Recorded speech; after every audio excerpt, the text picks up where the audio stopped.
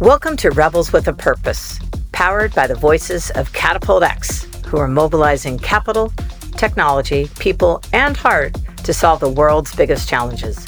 In this podcast, we pose 5 questions to leaders who are changing the world and its systems. I'm your host, Kate Byrne, CEO of Catapult X. Data. Reimagine the financial system. That's what Rebel with a Purpose, Amit Pradhan, co-founder of Rainfall.One, is doing. What would happen if we gave people control of their data and introduced a way that people everywhere could earn income from it? Could we actually transform the global economy? Amit says yes. Find out why. Amit Pradhan, hello. So excited to talk with you. Oh, it's lovely to be here, Kate. Thank you for having me. I really appreciate you making the time. And oh my gosh, this could not be happening in such a more perfectly timed opportunity to talk about everything that is of your world. But before we go deeply into that, I always like to kind of get a sense of how people got to where they are and what their path to their journey is. Especially you, because you have always been several steps out ahead of so many people. I also kind of want to get a sense of what's that like? Well, that's kind. I think being a few steps ahead sometimes is good, and sometimes can have its at least temporary downsides. My background has been deep tech ever since I can remember. Born in India, educated in Australia, did a startup in the world of deep tech.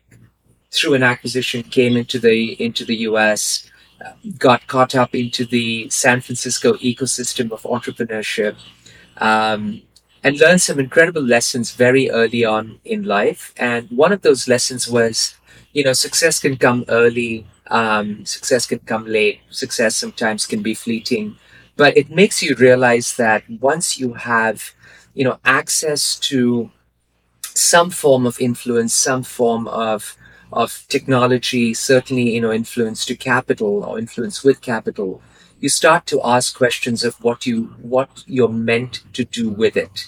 And for me, that coming early on in life was very fortunate because I went past some of the trappings of what comes with a little bit of success and transitioned into the idea of purpose. And for me, the part that was unique was the idea that I had access and expertise around what we now call frontier technology or exponential technology, and thinking about what the purpose of that access was, what the purpose of the technology was, and how we can apply it to solving genuinely real challenges.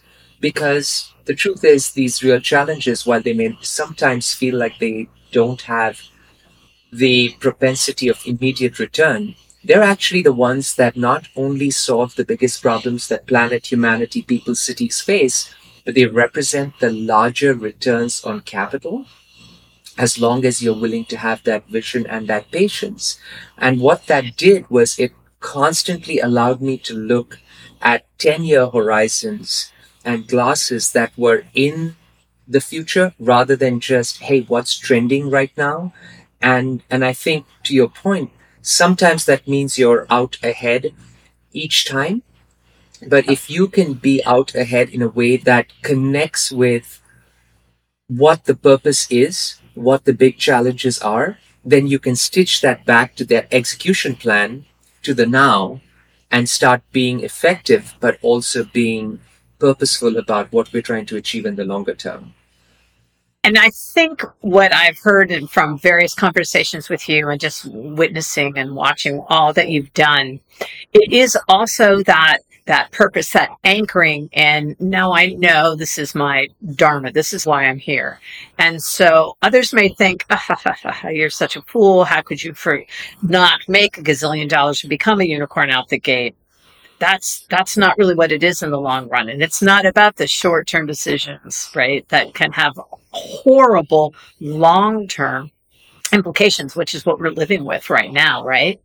Absolutely. And I think that in many ways, I've grown through the Silicon Valley ecosystem, so I'm grateful on one hand. On the other hand, I'm more than happy to recognize and admit that, all of the success that Silicon Valley was born out of and created has also gone and become its handcuffs. And in many ways, there is this propensity to invest in the next unicorn if it creates kind of this AI powered filter system for Snapchat or Instagram that you know is going to be bought by, Facebook or what have you. And while that represents quick return both for the founder and for the venture capitalist that's putting money in, the reality is that it's just an incredible waste of amazing talent and everything that that ecosystem can create.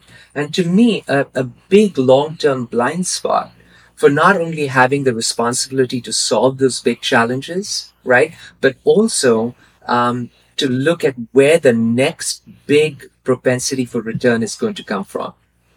Exactly, which is a whole different line of sight for futures, really, in so many ways.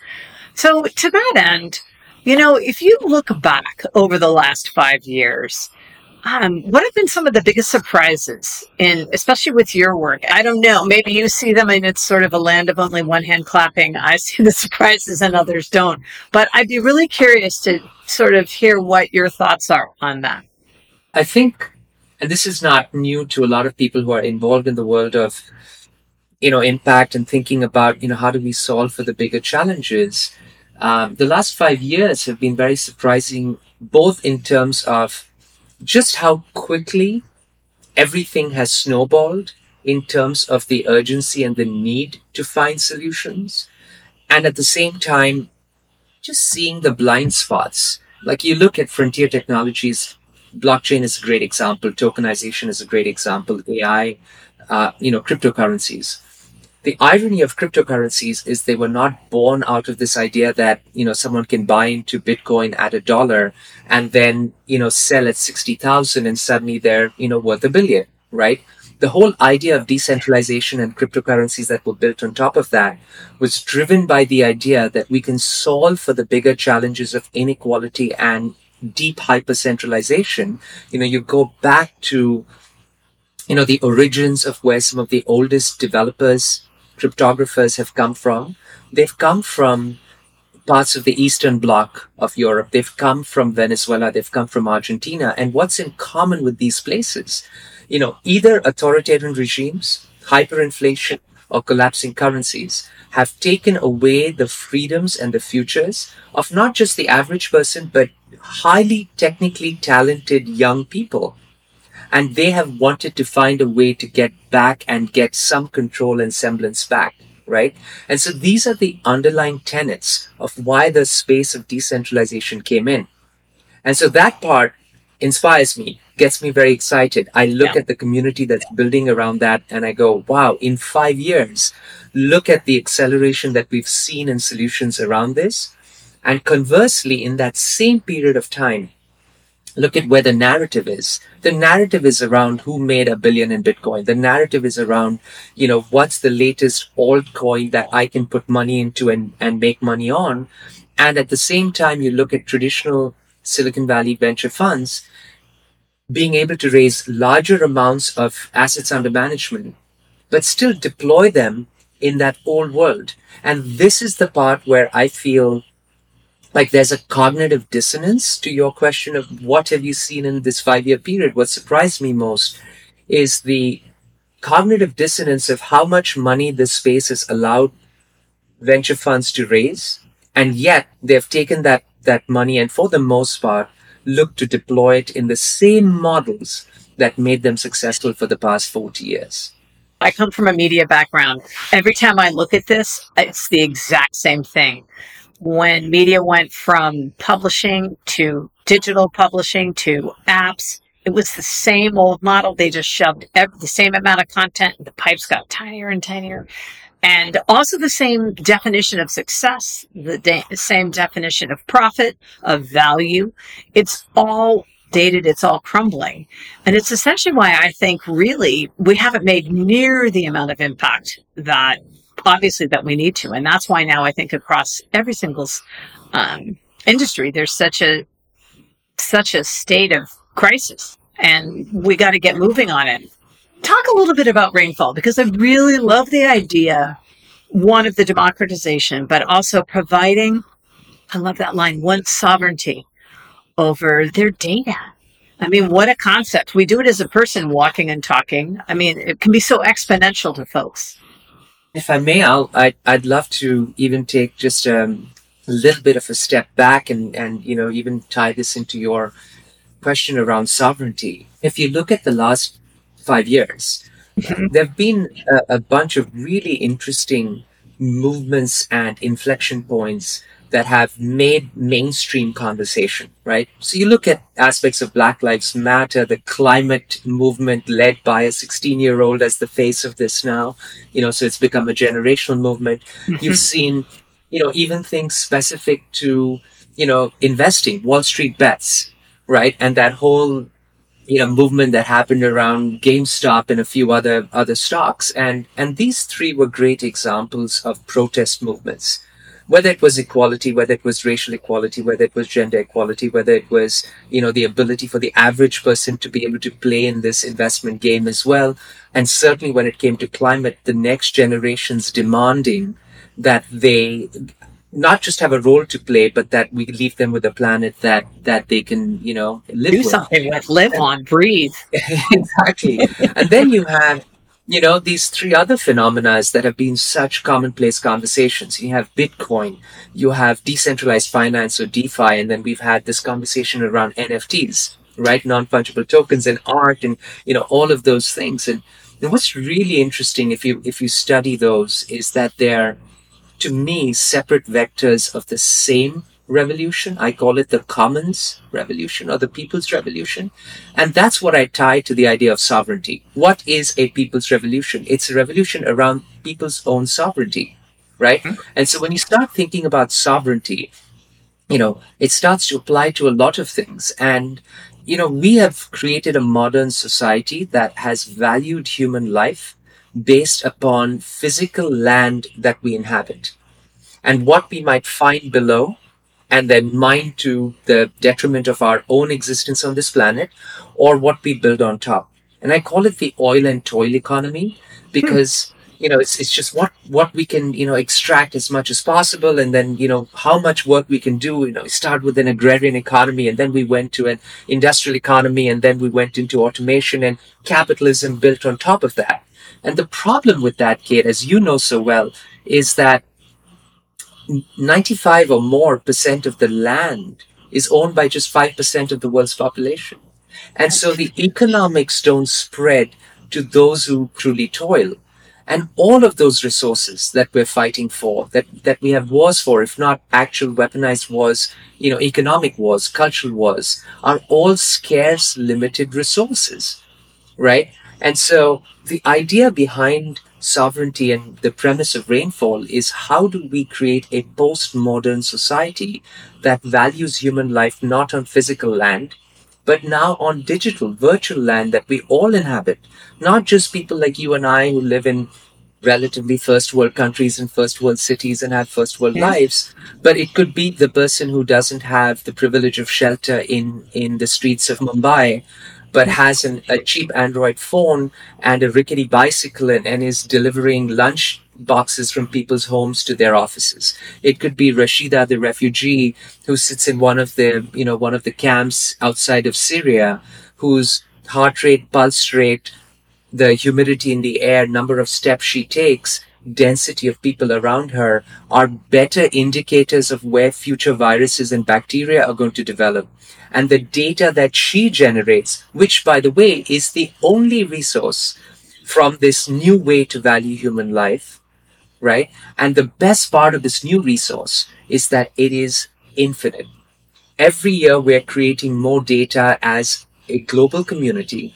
600 trillion gigabytes of data was generated by the entire world just in 2020. That number will go on increasing as the number of devices that generate data go on increasing. It's not just your phones. It's like these little smart rings. It's your smart watches. It's IoT devices in your home, on the street. And our ability to capture that value in the sovereignty of the people who are generating it, not for Facebook, not for Google, not for what I call the GAFA bats, Google, Apple, Facebook, Amazon, Baidu, Alibaba, Tencent, and Tesla, but how do we capture it for the individual, for Rashida, for that guy without shelter in Mumbai who we can now start creating a minimum income for.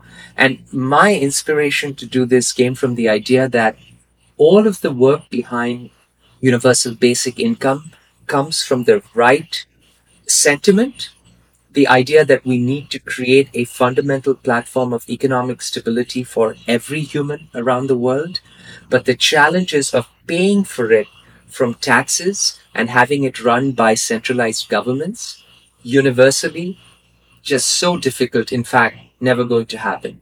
And so to me, the idea of not universal basic income, but what I call the universal earned income, which is this idea that we all have value, not just those who have successful companies or businesses or CEOs or great jobs, but that person delivering those lunchboxes, but Rashida living that life in a camp in one of these refugee organizations. How do we create value for them? So the Rainfall model is a model where the Rainfall app allows people to make those decisions for themselves. That's the beginning of sovereignty. Do I want to share my data? Yes or no, right? That's the principle of sovereignty. If I do, under what conditions am I willing to share my data? And if I do, I should be the one who gets the value created from that data. And so what Rainfall does is, based on this consent, it takes the knowledge from that data, uses AI to create intelligence, offers that intelligence, it's real time, how people are moving, where trends are, which cafe should consider a promotion in the next 10 minutes because 40 people are likely to walk by. But how do you do that? A, without compromising the privacy of those individuals. The cafe shouldn't know that it's Kate and Amit or Rashida. And at the same time, the value that comes from that, how do we create a friction-free model of income and distribute it back to the sources of that data, not to Rainfall, right? So the idea is not to take GAFA back and create GAFA brat and just perpetuate that cycle. Welcome Right. to Silicon Valley. But Yeah. but actually create a model where the majority of the income goes back to the data creators with the big grand vision. Mission 2030 for Rainfall is to create a minimum of $6 of daily income for the next billion humans. Because if we can do that for the people who live in South Asia or Sub-Saharan Africa or Central America, and as COVID has shown, even on the streets of San Francisco or New York, Yeah. right, which we would have Yeah. never imagined, then we can keep people out of basic poverty, but also create a little margin so that when calamities hit, and we now live in a world where that's going to be more and more often, that people don't fall into the crevice. I love that whole notion. I love that whole model. Have we become lazy, those in the financial systems? I'm going to say in every system. Are we lacking in curiosity? Because all you have to do is take a look and you realize just how broken everything is. And so hearing you share this, it's such a sensical, albeit it'll take time, but still it makes sense to start making the shift now because then the overarching change is in fact exponential. And that's what everybody's saying. You can't just have change overnight. And if you do, we all know it certainly won't last. Hello. That's what we're living. So how can we encourage people to be more curious as opposed to more fearful? It's such a great way to frame it, right? Because, of course, we do become lazy, but I would even say, perhaps lazy has a negative connotation, but I think we get comfortable, right? And this is the challenge most of the time, that we operate in a series of cyclical comfort zones. And then after a period of being in a comfort zone for too long, we end up with challenges that we feel have, we've reached that boiling point. And then we quickly shift into trying to fix that. And when we don't succeed, we struggle. When we succeed, guess what happens? We fall into the next comfort zone. And I would say it's easy to say capitalism as a whole, right? But even let's go back to this idea of how we deploy capital. Because sticking with the theme of startups and Silicon Valley and, new ecosystems being built around the world, The challenge is not that super talented founders are finding incredible new technologies like AI and the blockchain and saying, oh, so cool, I can use this to build something. It's that there is a full chain of that ecosystem, starting with where the capital starts from. So, like limited partners that fund venture funds that have the structures that they have and therefore deploy in the way that they do. You know, every time I talk to LPs, the people who deploy capital into the venture capital funds that then deploy capital into startups. And if you ask them how they like to deploy capital, their favorite answer is fund two or fund three of people that they've already invested in. Lazy, perhaps, definitely more comfortable. And so they stick with existing models. And I think that my take always is, whenever I talk to the old world of capital, I always say, hey, you know what made you great? It wasn't that you took political positions. It wasn't that you loved Greta or hated Greta or whatever it might be, or that you don't like that she blames your generation. Don't worry about that. What made you and Silicon Valley great was not the great weather or the reverence to Steve Jobs or the other great creators. It was that you saw the biggest blue ocean opportunities in the challenges that the world faced, and you went there when no one else was willing to. And those people who are willing to do that are not just do-gooders or people who, want to make this world a better place. They're going to see the largest returns in wealth. This is one of the core tenets, right, at Catapult X is this could be a force for good. And money is a force for good when it's deployed properly, equitably, and such. And so if we could just get everyone around that notion of, I guess maybe even shifting their definition of what's enough, that'll be the sequel. That's a whole other conversation that we can go to. But I want to ask you, what do you think is something that exists today but won't in the next 5 years that'll poof, go away? That's such a great question. I mean, I think that in many ways, one of the big changes that is coming from the world of cryptocurrencies and blockchain and decentralization is unique switches in business models of economics for a lot of different businesses. And one of them, in my mind, is going to be the world of capital and how capital is raised and deployed. And one of the things that will go away in the world of capital is the legacy models of how you raise, the fees that you charge, and therefore how you deploy. So that's going to be one aspect of where the pressures from a democratization of access to capital, where people who don't have the minimum thresholds that you currently need to invest in an investment firm will be able to invest. The same thing will apply to the world of art, right? The ability that people can step in and deploy $5 or $20 or $50. And the big change to me is going to be the purpose of that capital rather than just the return of that capital. And traditional venture funds that don't understand that, while the end result might not be as early as 5 years, the foundations for that are going to all happen in the next 5 years. Right. And so one of the things I always say whenever I'm trying to, going back to your original point of being, maybe a few steps ahead, is to not do that in a way that challenges people in their question of, can this happen in 5 years? Right. So if you say, for example, let's talk about autonomous vehicles, and you say, oh, we can debate this till the cows come home of whether it'll be in 1 year, 2 years, 5 years, 10 years. But if I said to you, do we debate even that in the next 50 years, no one will be driving in a combustion engine car by themselves? Very few people would argue that. So if we agree on the eventual vision and the eventual premise, to me, a lot of that comes around the idea of sovereignty. Then we're just getting into the weeds about the timeline. Right. So let's focus on the vision and we can disagree on the timeline.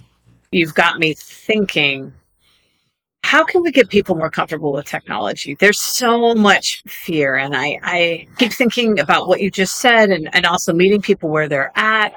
Because I can imagine there's so many people who would so benefit from universal earned income and what Rainfall was suggesting with their data. But those are the same people that say, I don't want people knowing my data. So how do we fix that? How do we build that trust? Fantastic point, because, whenever it comes to trends, not just from a technology perspective, but, any trend or anything that is front and center from a narrative perspective, most of the time, Kate, as you know well, 95% of the oxygen in the room is occupied by things that matter only 5%, right? We've seen Exactly. this with elections. We've seen this with AI. When we think about AI, the conversations are around, either Hollywood's version of AI or the dystopian narrative around, how, robots will come and take over our lives, right? Yep. And yet, Exactly. 95% of the work in AI, and, I've been investing in AI for a long time, 95% of the work is in how AI can help with reading radiology reports, how AI can help us with collapsing the clinical trial times for new drug Yep. discovery, and how do we make travel safer, and how do we make investing more democratized and easy and fair and transparent. And that is where that's where people are building and innovating.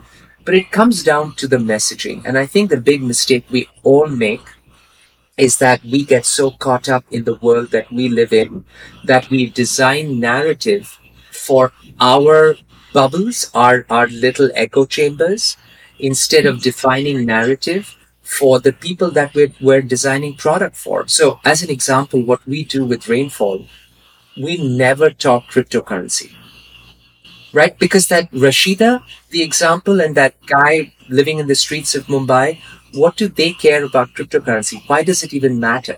That is Right. just a benefit, right? So we have to talk about how their lives can change. How do we create a daily income? You know what they care about? They care about feeding their family of four, right? And Exactly. so you have to tie it to those things. We even design our interfaces in a way that they don't have to think about a wallet or cryptocurrencies. It's just simple. They have to click on two buttons, but you have to do a lot of education. So we are partnering with different organizations that are bringing millions of users into Rainfall, but part of those partnerships are education programs for them. Leave them with more than just why they need to use Rainfall. Leave them with understanding data. What does it mean? What are the implications? What does privacy mean? Because privacy, it's one of these things. I've worked on privacy for a very long time now. And very quickly, like, you think about it, when my dad takes a photo on his phone, you know what he thinks? Oh, this is a car that Amit likes. I should send him the photo. When I take a photo, I think, oh, I want to post this on some social media channel. Who should not see it? So I can turn off some filters, right? And when a Gen Z or a young millennial takes a photo, you know what she's thinking? The question she's asking is, what if someone doesn't see this? Exactly. Right? This is all privacy. So understanding the generational piece and then creating narrative and education around that is our responsibility, and that's something we absolutely have to do. And in doing so, even in that process, you're giving people greater sovereignty, period, just with the intellectual understanding of what's taking place. We're nearing time to close, so I want to ask one question, or not even ask a question. What is a call to action that you would urge catapulters and beyond to do? The lesson for me was that we always wait to either be in a position of having capital to deploy or a life change that allows us to go and run projects. And the lesson I've learned is that we are all purveyors of unique skills. Some might have it in technology, some in capital, some in social aspects, some in finance. It doesn't matter. And it doesn't matter what stage of life we're in personally or professionally. There's value for us to add as soon as we shift what we want to add it to. And so to me, it's this idea of how do we transition from the pursuit of everything that is permanence, because society has taught us that from the time we were infants, to the pursuit of purpose. Because purpose allows us to have clear vision of what we want to do, to what outcome, and what are the things that we can contribute to. Some catapulters will create incredible solutions to the world's biggest problems. Some will find ways to help finance them. Others will help influence that into ecosystems that need the most help and where the users can come in. And people like you can create this incredible framework of knowledge and education and narrative to the question that you had asked, so people understand the why of what they're going to be using, as opposed to the Silicon Valley tech world model of basically it's free, and so that's great, without realizing that, wait a minute, it was free because you're the product, and someone else is making money of the fact that you're the product. And again, going back to that word, what you lose there is your sovereignty, and with that, your agency. So true. And the way I love how you just stated that is it's such a good reminder that, as we have long know, change is the only constant, right? So permanence is a fleeting thing. So embrace that. Suffering is optional. Once you embrace that, you have a tendency to suffer less because, this too shall pass, and this is all something that we'll learn. And I just think too that it's all dynamic. And it's going to change, and it's going to be out of our hands. So the more that we can, play a role in it, the better.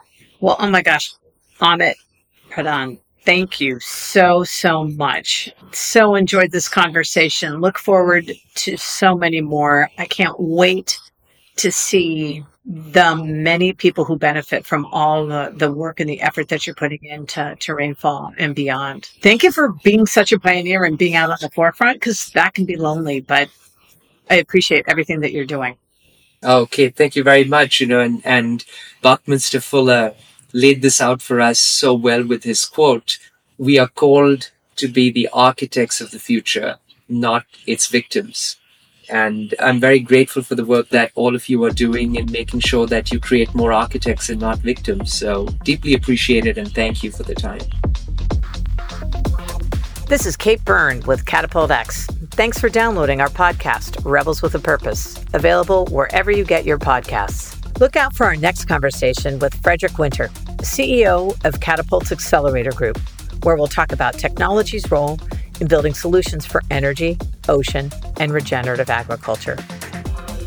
If you like what you hear in this series, join us in person at our upcoming Future Fest event. Yep, we're back in Oslo, Norway, May 18th through the 21st, 2022.